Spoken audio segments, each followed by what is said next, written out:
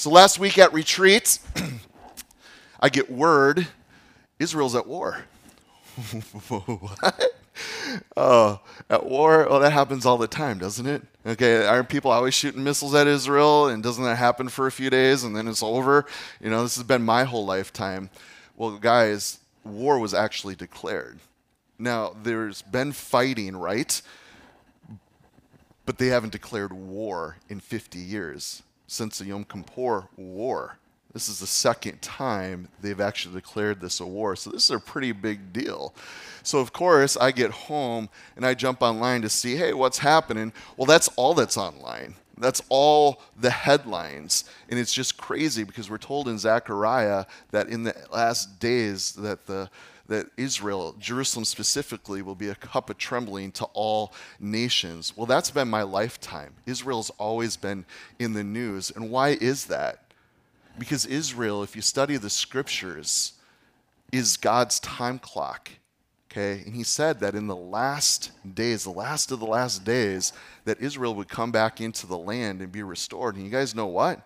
That happened in 1948. We're living in a very unique time in history. Now, this morning, I don't want to necessarily give a prophetic update biblically. Okay, you guys are well taught here.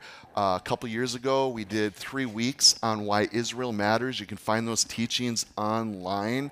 The third one we did specifically deals with prophecy concerning the last days, Ezekiel 38 and 39, Isaiah 17, and then Zechariah 12 and 14. We got into all those scriptures and what that looks like. And this is not Revelation 12. I saw someone going off on that. That is when the Antichrist gathers all the nations to come against Israel. That is yet future. You guys understand this? And some people, because of Israel, they're trying to figure out eschatology. We have a lot of people within the church, different denominations, specifically the Reformed camp. They're right now trying to figure out what do we do with eschatology because we've been teaching everybody forever that the church has replaced Israel. Well, they haven't. The Bible says that God's not done with Israel. He is the apple of their eye. He has the everlasting covenant with them. He said he would bring them back into the land in the last days. This stuff is happening, so we have a bunch of Christians today trying to work out their eschatology. Well, they should have it figured out. The Bible's very clear about what's happening. And the thing that's really neat, because yesterday I had a sister in the Lord say, hey, I'm freaking out. I'm scared. I'm fearful about what's going on right now. We don't need to be freaking out. Okay, Luke 21:28, Matthew 24. Hey, when you see these things begin to happen, Jesus says, don't be tripping. What does he say? Hey, your redemption draws nigh. Look up. We should be getting excited as believers if we believe what God says about the last days and about Israel. Now, is this Ezekiel 38 and 39? No, there's certain things that have to go down for that to happen. Now, can things be falling into place for that? Absolutely. We see Iran, right? Persia spoken of there in those prophecies. Iran's going to be a player, and they're the ones that support Hamas. You guys have been watching the news, okay? And we have been giving them money, and they give it to these terrorist groups. What the heck are we thinking, right? Well, all nations are going to come against Israel in the last days. So anyways, this is not to be a prophetic update this morning. This morning update is we need to do what God asks us to do concerning Israel. We have flags in our windows here, so everybody coming down the main drag here in town get to see, hey, here's a church that actually cares about Israel. Why do they care about Israel? Because God has commanded us in Psalm 122 to pray for the peace of Jerusalem. Now, a few of you got to go with us over to Israel just a couple years ago, 3 years ago. It was right before the pandemic hit. We got home just in time. Otherwise, we would have had to stay in Israel. Oh, bummer. It's so cool over there. But it's cool because they have people from all over the world. Like the thing that was the coolest part of that trip for me was seeing brothers and sisters from all different nations, all different tongues, all had come to Jerusalem.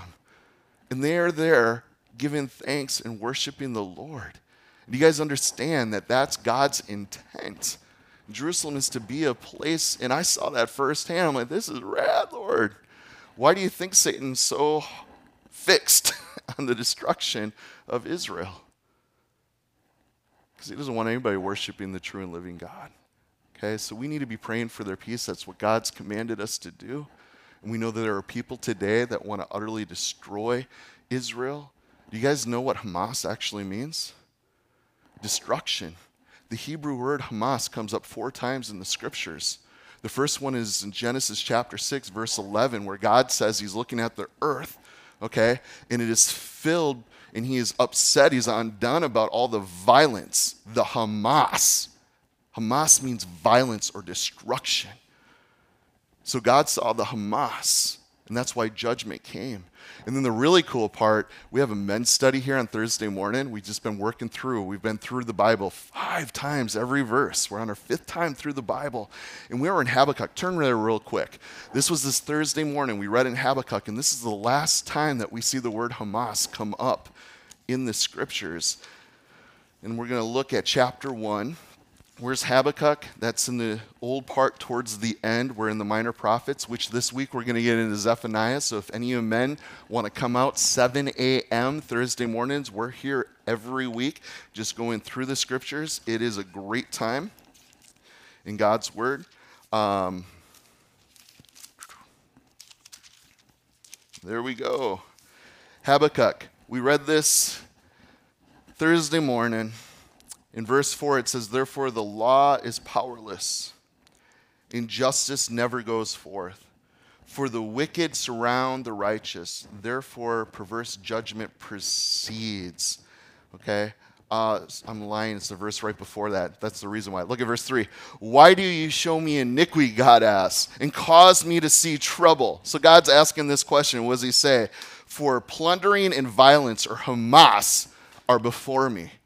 So what is God seeing? He hates destruction. He hates violence. He does not like what's going down. And that's why he has asked us to pray for peace, for his shalom. And we know there's not going to be perfect peace in the Middle East, in Jerusalem, until the Prince of Peace returns. And we look forward to that day.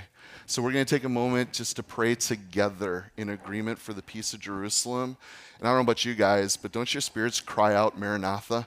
Come quickly, Lord Jesus. I hear about this war, and that's the first thing that went through my head. I'm like, Jesus, you need to come back. This is getting ridiculous. This needs to stop, and there's not going to be peace. People are going to keep hating on the Jewish people. Tonight we're doing God's Girls. We're looking at Esther together. And that's thousands of years ago. They wanted to kill the Jewish people. Why? Because this is God's chosen people, and that's just the way it's going to be. The enemy hates them. So let's pray together. Father, we are mindful this morning. God, we don't want to be ignorant of what's going on in the world. God, and we are thankful that you told us not to be troubled, to have hearts that aren't troubled, that you were going to tell us things ahead of time so that we know that you are in control, that you see it all together. And these things must happen. And there is a world that is completely just in rebellion to you. They hate you. They hate your people. It's just a lot of evil. And we know that you are good.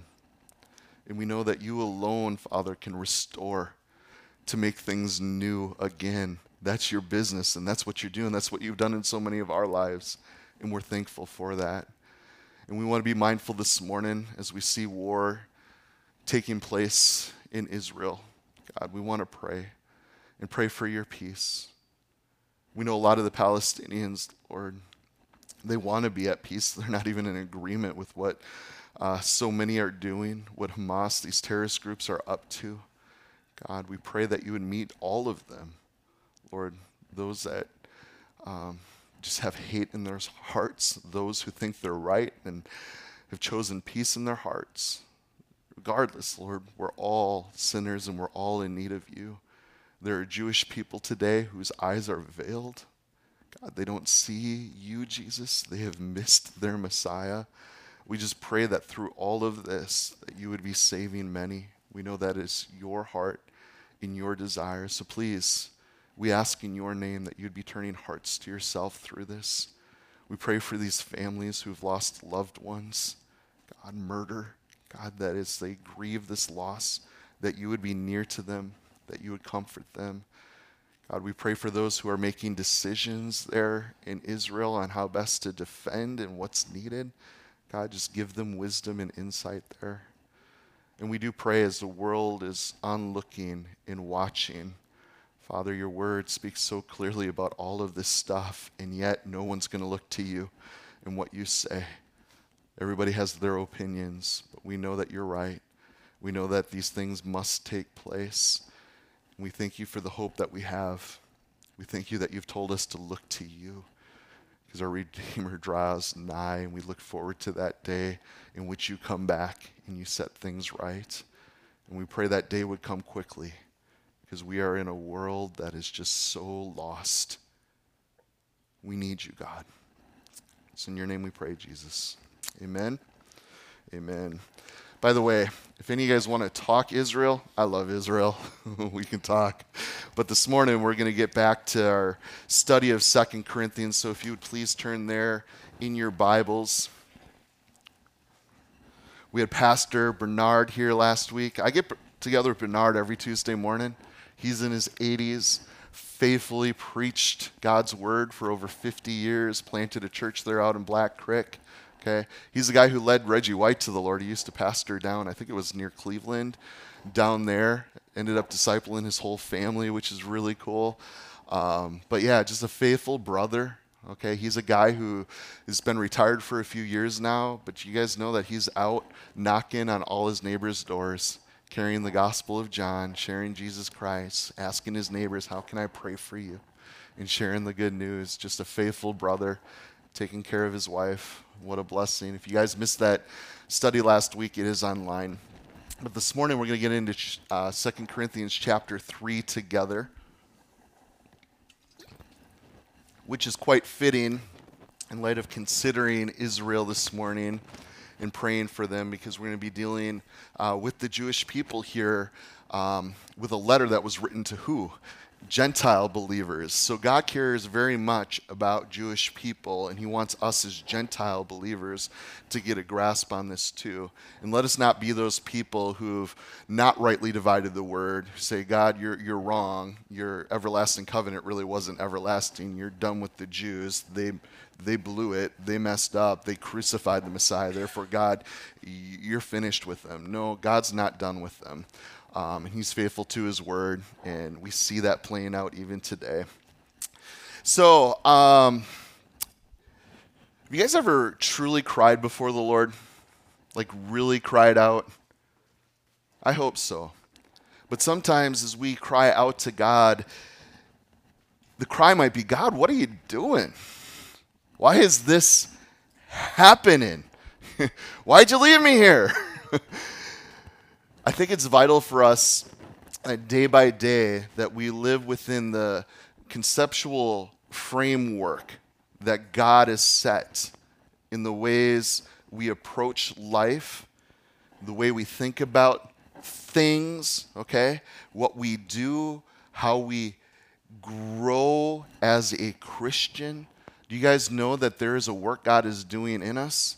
And it's not just sanctification, okay? He is changing. There's a glorification, glory upon glory. He is changing us. He's doing a work within our lives. So as we see the gospel of Christ, it really doesn't just illuminate for you and I the darkness in our lives. You guys know that we're all sinners, right? I had a great conversation earlier this week. How many of you guys have been in the Lord for a while? As you walk with him and you grow in him, the closer you get to him, the more of a sinner you feel like. You're like, oh, I'm a mess, right? Okay, and that's what happens because he is light. And that light will expose things. And it's just like, you know what? I shouldn't feel this way, but it's one of those things. He is holy, holy, holy. He's holy other. And this is what he's wanting to work in us. He's wanting to change us and to grow us. And those things need to be revealed. So, God wants to transform us. He does this through sanctification, a little by little. And increasingly, the goal is to have his kids resemble him, okay? Morally, spiritually, in our character, to be more like Jesus. And you guys know that character matters a lot. It matters to God. And aren't you guys glad for the character of God? I sure am. A lot of us don't really think about that. We should as Christians. That's all I think about. Like, God, you are really good. You are so loving. You are so patient with me. Like, we think about who he is, his true character. And then it's just like, and by the way, this is what you want me to be like. Okay. I'm so far from that. I need your help. And aren't you glad that God hasn't just left us a bunch of rules and say, hey, just do this and then it will happen? We're going to talk about that in a little bit. But 4 things this morning, 4 comparisons that we're going to find as we look into chapter 3 here. It's going to contrast the Old Testament to the New Testament for you and I. It's going to look at the law and grace, okay? Old Testament, New Testament. We're going to look at being, from the tablets of stone to these tablets of flesh, from death to life, from this fading glory to lasting glory, from bondage to freedom. Does that sound pretty cool? Sounds cool to me. So let's take a look here at the first 3 verses. We're going to look at these tablets of stone. It says, do we begin again to commend ourselves, or do we need, as some other epistles of commendation, to you, letters of commendation from you? You are our epistles, Paul says, written in our hearts, known and read by all men. Clearly, you are an epistle of Christ, a letter of Jesus, so the world can see, right? Ministered by us, written not with ink, but with the Spirit of the living God, not on tablets of stone, but on tablets of flesh, that is, of the heart. So these commendations, these credentials that Paul brings up here in verse 1 for us, Paul here defends himself against these Jewish legalists. Well, what's a legalist, Landon? We talked a lot about that last weekend at the retreat. That was the context of bearing one another's burdens. Because what is it, guys? We want to take the burden of the law. I have to do this. I have to do that.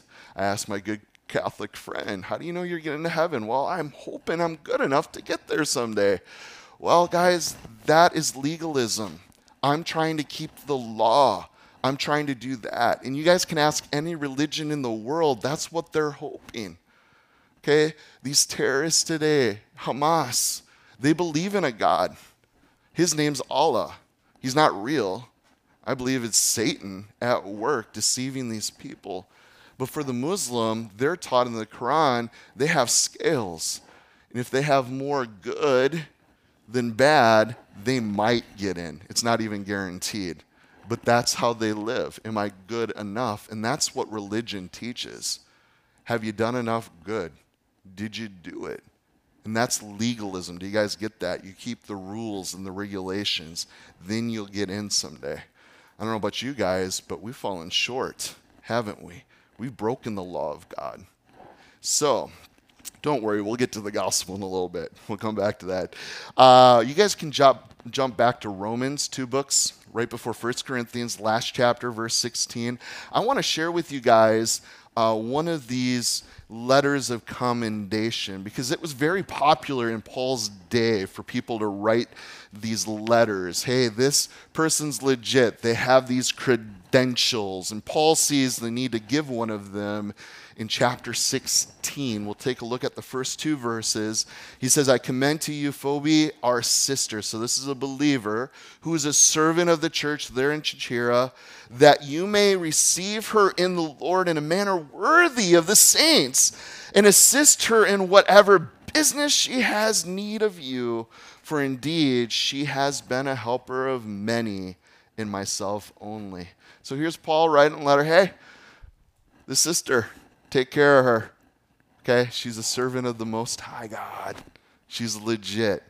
So he saw that need. So Paul here, he says that he needs no letter of commendation. That's what he's saying in 2 Corinthians 13, because the Corinthian believers were his commendation. I want us to think through that for a second. I don't need a letter. It's people, okay? They're going to be the legit creditation to my apostleship, my calling, my service of the Lord. So the change in their character, in the life of these Corinthians, were the combination, all the combinations that they needed. And he says, not with ink. I found that cool because years earlier, Plato said, the good teacher does not write his message in ink that will fade, but writes it upon men. Pretty cool, huh? So you guys can jot down Job 23 and 20, or sorry, verse 23 and 24 of chapter 19. And it says there, oh, that my words were written, oh, that they were inspired in the book, that they were engraved on a rock with an iron pen and lead forever. Now, this is what Jesus has done, brothers and sisters, and I want you to catch this. He wrote his message upon these Corinthians' hearts. You guys get what God has done. He's done this in their lives through his servant Paul. And it's not with this fading ink, but with this permanent marker, okay? Spirit marker, we can call it. Not on tablets of stone as it was first written, but on tablets of their hearts. Now, we need to understand that the law is external, isn't it? It's what we do, the rules, the regulations. Okay, you hold tablets of stone. We recently went through the Big Ten, right? The law of God was written on tablets of stone. Well, it could never change a life, could it? What is that going to do for us? It doesn't change anything. It just makes known what God wants, okay? I mean, we have a lot of people here this morning, okay?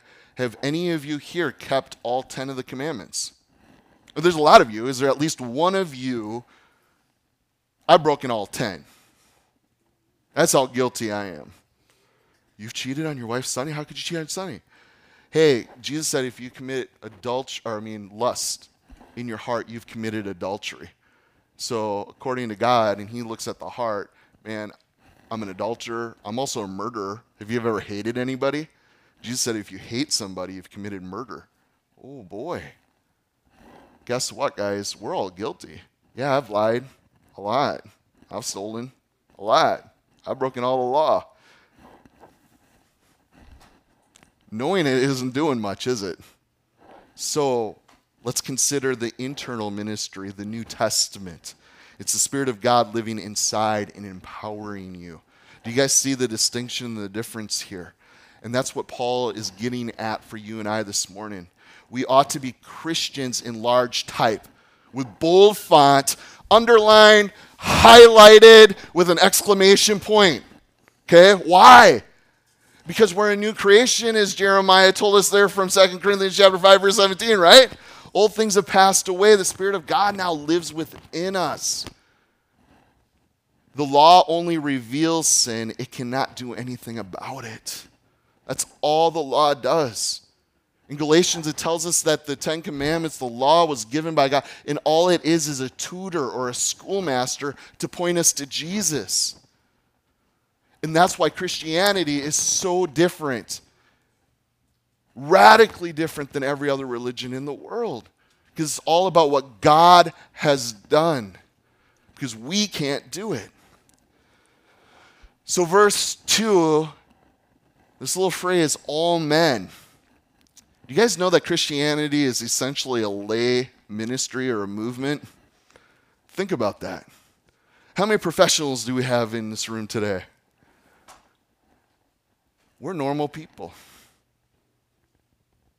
who've been called by God, been set free, who've come to faith in Jesus Christ, been born again of the Spirit of the living God. And it's cool to think about every believer as an open letter for Jesus. Every believer is an advertisement for Christianity. Didn't we just read last time in chapter 2 that we are the fragrance of Christ to everyone? Whether you like it or not, we are the fragrance of Christ. But I haven't been doing that well. Again, it's not about what we do. It's about who God is, and is God in you or not? Are you born again or not? Because if he is in you, things are going to start to change. How many of you guys, when you came to faith in Christ, you've been given the Spirit of God, and it's just like, all right, things are starting to change now. Things I wanted to do that I couldn't do, God is helping me to do it now. What's going on? And he keeps doing that. And he keeps sanctifying us and changing us. Don't we judge a store by the quality of the goods it sells? And we judge a craftsman by the work quality? And we judge the church by the type of Christians it produces, and therefore the world judges Christ by his followers. And this is my rub in life, guys. I don't want to be legalistic. I believe God has allowed me a grace to grasp his grace. You guys feel like that sometimes? Like, man, why do I get your grace? Why do I understand this? Like, everybody needs to know this. This is what it's all about. And I can be very gracious towards people, but where I get rubbed and I find like a struggle with legalism is when Christians misrepresent Jesus, and especially those in leadership. You guys know that the Bible says leaders will receive a stricter judgment, okay? And I get very critical, and very critical of myself, if I'm honest with you guys. I've told you that before. But I feel like God deserves so much better. The church should be doing so much more in living loud, in living in faith, that we are a beautiful witness to the world. But when the world looks at the church, what do they look and see? There's a bunch of fighting, a bunch of denominations that can't get together, a bunch of yahoos, saying this, doing that. Why would a Christian do that? Why they say this and they don't do it? That's what the world's seeing. And I feel like God deserves so much better. If we are his, we should walk with him in the newness of life, okay? Are we still going to sin? Yeah. But does the world see that we're quick to repent? When we do somebody wrong, when we've harmed our neighbor, do we go and apologize? I am so sorry. That was wrong. I sinned against you. Would you please forgive me? That's not the type of man I want to be. It's not the type of man that God wants me to be. I'm sorry. I think God, I don't know. That's where I get rubbed. But I don't want it to become a legalistic thing, because again, it comes back to what? The doing. And it's all about Jesus. But if we are Jesus' church, we should represent him well. And that's why we need each other. That's why we bear one another's burdens. That's why we're here at church, okay? Again, we're not saved by going to church. Why do we go to church? Because I get to be in fellowship. I get to worship with brothers and sisters. Things happen in my life when I worship. Sanctify them by my word, or by your word. Your word is truth. John 17:17, as we're in God's word, things change. Do you guys believe that it's living and powerful? That our minds are renewed when we get into God's word? I do, because that's what I've experienced. And why do we do this? Because this is what God's asked us to do.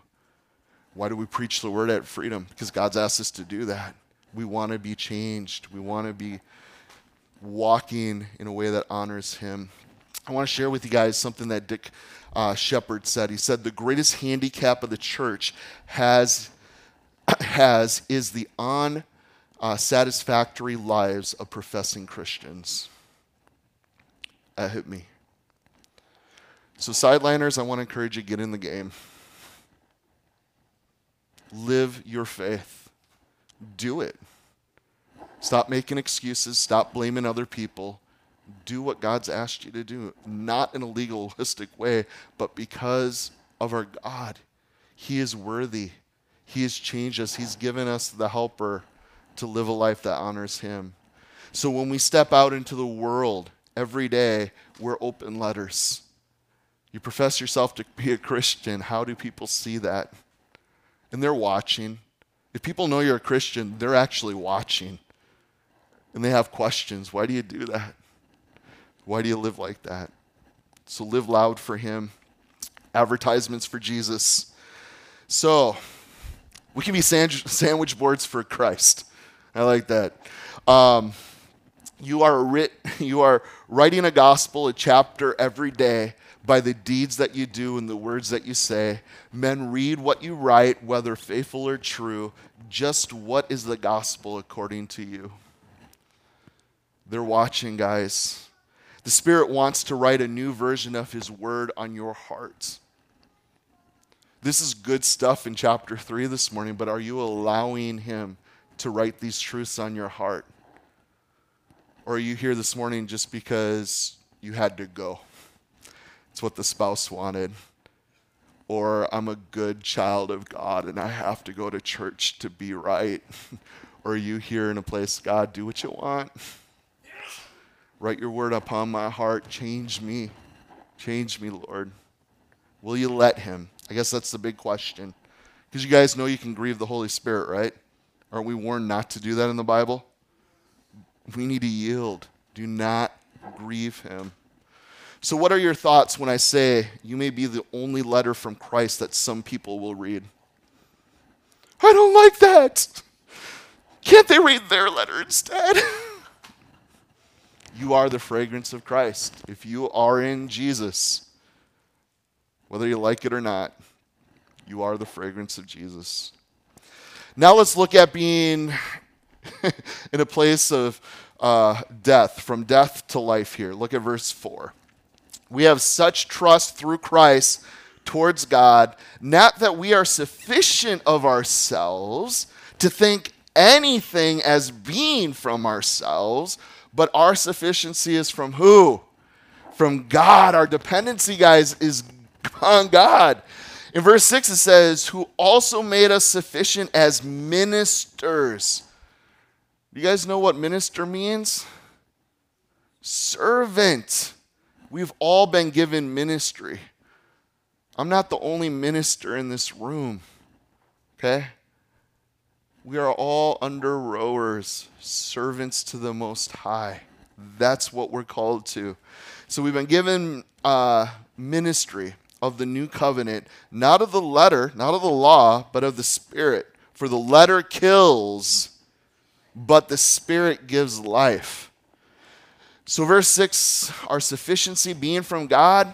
At one time, you guys know that Paul, he tried to find his sufficiency in his pedigree, his background, all of his education. Look at me, I'm the man. We'll get into that later in Corinthians. But we often work overtime to get people to notice us, don't we? Look what I achieved. Look what I do. Right? We want to show them that we're adequate. Look at how great I am, what I can accomplish. Okay? I'm competent. I'm gifted. I'm important. Dr. Churchill. That's a nice ring to it, doesn't it? It's not important how people see us, guys. It's important how they see him. Amen? Amen. Often our impressive qualifications and accomplishments, they only obscure our view. That's all it does. This new covenant spoken of, in the Greek it has two words that are used for new. There's neos, okay? That is a new in point of time. It's like a young person because they're a young comer into the world. A new person, right? And then there's kainanis, which is new in quality. It brings something fresh into a situation. And this is the word that's used here.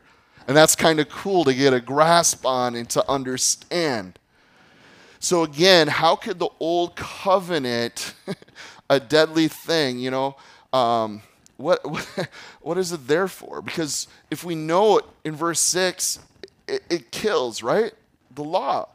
The letter kills. Okay, it's a ministry of death according to verse 7. And in verse 9, did you guys catch it's a ministry of condemnation? And yet I have people say, hey, Landon, you need to keep the law. It's awesome that you believe in Jesus, but you also need to do this and keep the Sabbath. And blah, blah, blah, blah, blah, blah, blah, blah, blah, blah. The list goes on and on and on. Because if you're going to live by the law, you're going to have to do all 613 of them that are found in the Old Testament.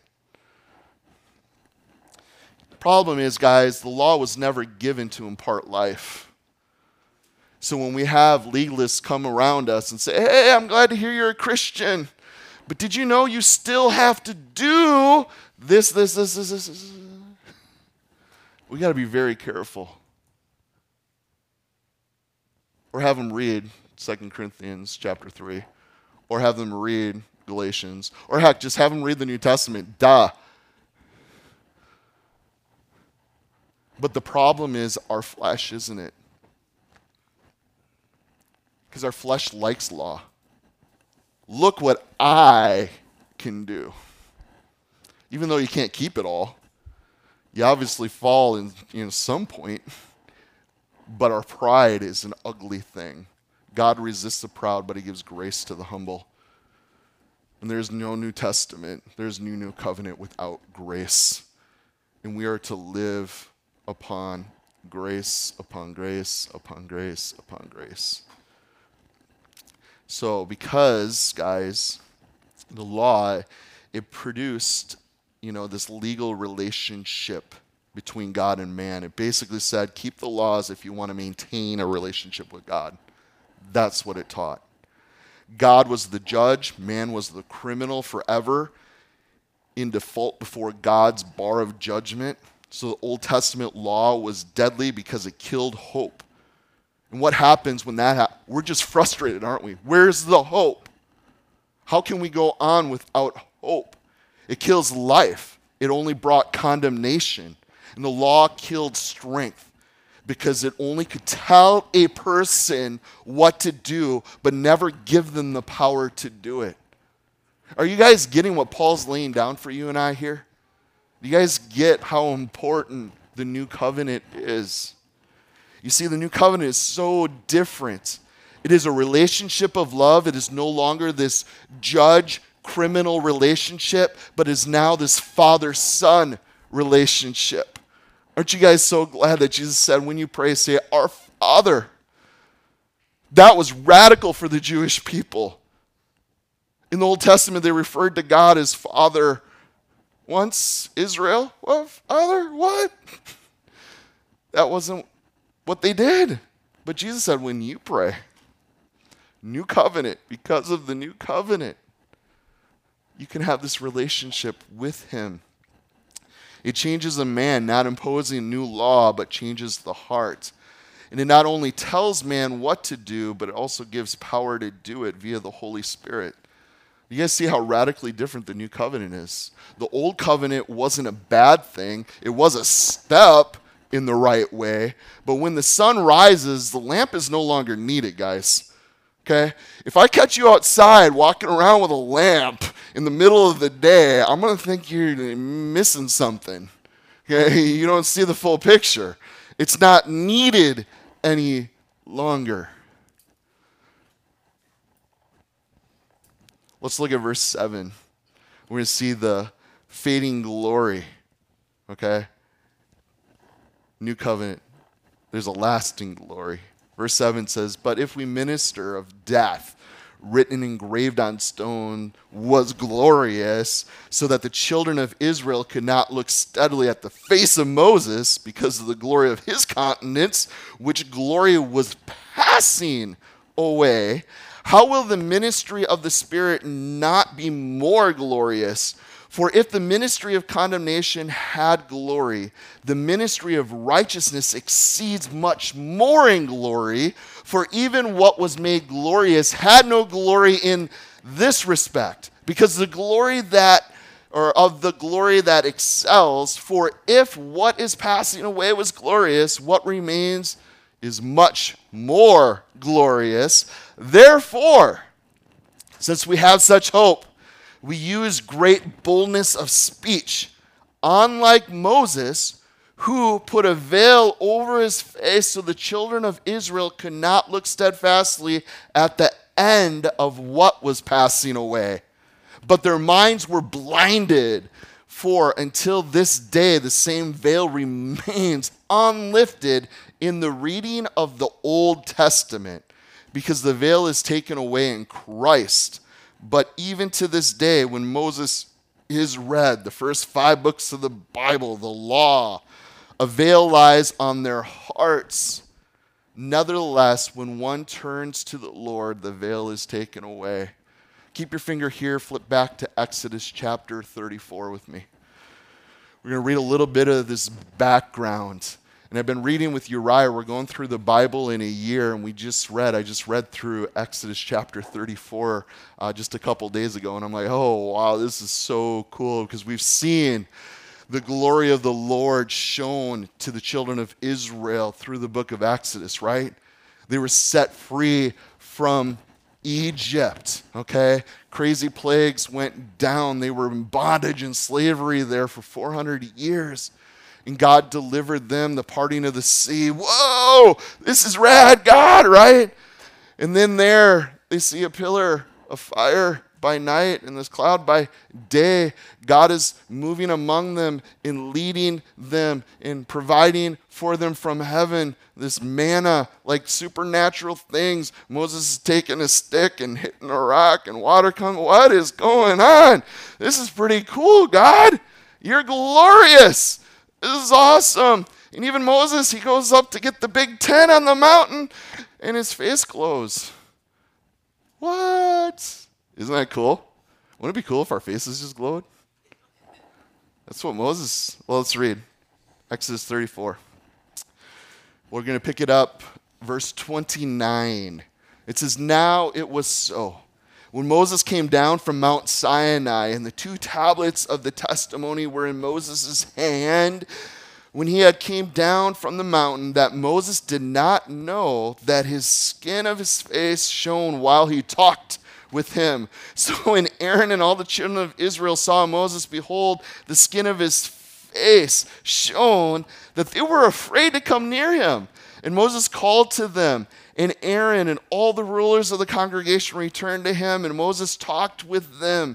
Afterward, all the children of Israel came near and gave them as commandments all that the Lord had spoken to him on Mount Sinai. And Moses had finished speaking with them. He put a veil on his face.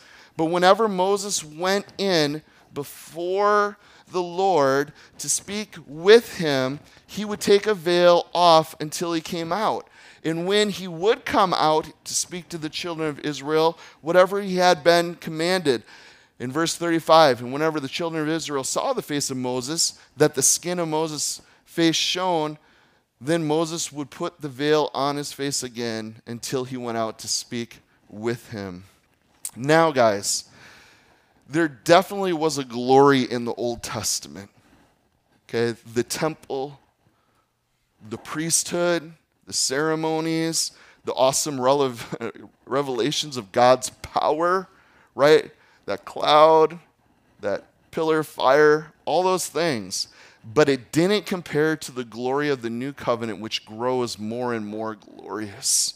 Okay? Moses' glory fade. Okay, that glory. Now, you can jot down Proverbs 4, verse 18. It says, the path of the just is like the shining sun that shines ever brighter unto the perfect day. Don't you guys want to shine more and more for Jesus? Greater glory. I see so many Christians, it's kind of like a roller coaster. Come to faith in Christ, I grow, and then it kind of plateaus, and then back to the old ways of life. Don't you guys want to finish that race well? Don't you want to keep growing? We're exhorted to be in the light as he's in the light. Okay? Well, that's just for a short season of my Christian life. No. We should be getting closer to him. Augustine said this, we do wrong to the Old Testament if we deny that it comes from the same just and good God as the new. On the other hand, we do wrong to the New Testament if we put the Old Testament on a level with it. Do you guys understand how much greater the New Testament is? Do you understand that the Old Testament points to the new? All the prophets spoke to the new. All the prophecies of God, the Messiah, all that he would accomplish with the new. It points to the new. That's what it does. We don't ignore the Old Testament. We love, how many of you guys actually enjoy the Old Testament more than the New? We totally get the New Testament, but the Old Testament is so good because it's all about the new. It's all pointing to Jesus. That's why it's hard when we read this stuff. It's just like, hey, there's a veil that remains on these Jews today. Like, how can they? They're the ones who have the Old Testament. That's what they read. That's what they have to memorize. And it's all about Jesus. Everything's pointing to Jesus. They're Messiah. They know those scriptures. It couldn't be any clearer. Who else fulfilled all those prophecies? There's only one, and it was Jesus. Why are they blind? Come next week, we're going to look at chapter 4 together. But this explains a little bit for you and I. Back to the glory for a moment. I want you guys to picture glory as light. The stars, the moon have their certain shine at night, but when the sun comes up in the morning, these luminaries, they pale in comparison, right? You know, hey, look at those stars out there right now. I can't see them. Why? Because we have the sun. And that's the same thing. We have the sun. We have Jesus. That's why the law, all it did was point us to Jesus. So why? Because the glory of the sun outshined the moon and the stars. And then we're told here in verse 13 that it's passing away. Why do you think Moses covered his face there in Exodus 34? Well, Paul lets us know that Moses covered himself not because the people were scared of his glow, but so that the people couldn't see it fading away. That's why. But God never meant for it to stay. It was supposed to fade before the abounding glory of the gospel. You guys understand that? It's all about Jesus. So verses 14, 15, and 16, there's a spiritual application for you and I concerning Moses' veil. There is still a veil over the hearts that keep people from seeing Jesus. And the scriptures are a locked book to the heart that knows not Christ. And next week, we're going to see in chapter 4, verse 4, exactly why that is, okay? So I encourage you to come out. And again, we're going to be in chapter 5 in 2 weeks from now. I would encourage you, if there's someone you've been sharing with, invite them to church the next couple of weeks. The gospel is so, it's clear everywhere in the Bible. You guys ever catch that? Even here this morning, it's just like, hey, it's all about this new covenant. It's all about what Jesus accomplished. It's all about what God planned from the get-go. All right, let's wrap this up here this morning. We're going to look at verse 17 and 18. This is from bondage to freedom, okay? I don't know about you guys, but this is a verse that we love here at Freedom Fellowship. It says in verse 17, now the Lord is the Spirit, and where the Spirit of the Lord is, there is liberty, or there is freedom. But we all, with unveiled face, beholding as in a mirror the glory of the Lord, are being transformed into the same image from glory to glory, just as by the Spirit of the Lord. Now, I have to say this, guys. Verse 17 is a passage that is grossly misused and misquoted to have this loose, free-for-all life for the Christian. Again, you guys understand how important context is. There's a lot of bad preaching today. Oh, they might use Scripture, but it's out of context. Okay? That's why I've lost hair. Okay? I'm just like, seriously, preacher? That's a great scripture, but that's not what it means. Read the context. And that's why there's safety for you and I. This morning we have the context of 2 Corinthians. We've been reading the whole book. We understand what verse 17 is speaking about. You understand, guys, he gives us liberty, this freedom from spiritual bondage. That's what he's speaking about. Legalism sucks. Be careful. Don't go back to the law. That's what he's telling us. And we are spiritual. We are free from that legalism. You see, the Old Testament brought about bondage. You can jot down Acts chapter 15, verse 10. Now, therefore, why do you test God by putting a yoke on the neck of the disciples, which neither our fathers nor we are able to bear? Why do we do that? And the church is still doing that today, isn't it? There's so much legalism within the body of Christ. Why? Because of pride. Because we are blind. Because the second we start living by the law, our eyes are on what? What we can do. And if our eyes are on us, who are they off of? That's why we're exhorted to fix our eyes upon Jesus Christ, the author and the finisher of our faith. It is him. We look to him. We keep our eyes on him. But if I don't have the laws, I'm going to end up sinning. I'm going to do those bad things. No, if you're looking to Jesus, you're not going to be doing stupid things.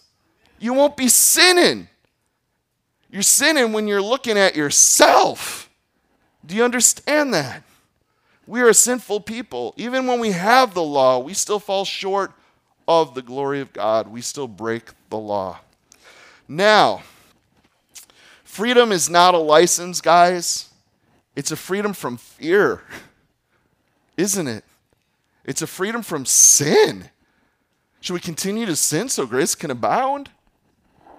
Absolutely not. Guys, we're free from the world. We're free from this legalistic religious structure, practice. God has set us free. You guys have heard me say this before. I want you to be the freest people upon the planet. Free to be who God's created you to be. You understand that legalism, law, it just weighs you down. Because you're fixated on that rather than looking to Jesus and following him where he wants you to go. Galatians 5, verse 1, stand fast, therefore, in the freedom by which Christ has made us free, and do not be entangled again with the yoke of bondage. Don't go back to the law. You stand in Christ. So freedom. You guys ever had a bird get in your house? How many? Okay. How many of you guys are fast like me and you were able to catch that bugger right away? Yeah, it doesn't happen, right? I had to chase that bird around and around and around and around and around and around some more. I was wiped, but finally the bird was wiped too and gave up. And I didn't just squish the bird. What did I do? I gently grabbed the bird and took it outside to set it free. Okay?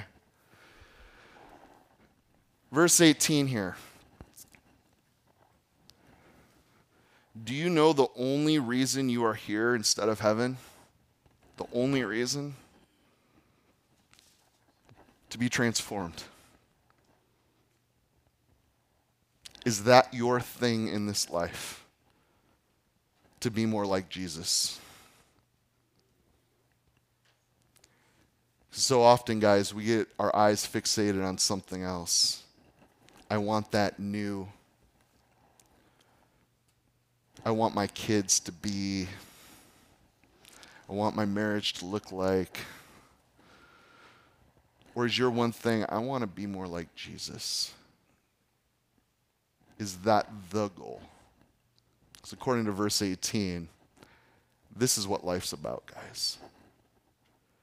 We come to the cross, confessing our own inadequacy, and we go away claiming only his adequacy. Nothing in my hand I bring, only to the cross I cling. So here we have the meaning of sanctification and growing in grace. And isn't that what we're called to? Grow in the grace and the knowledge of our Lord and Savior Jesus Christ.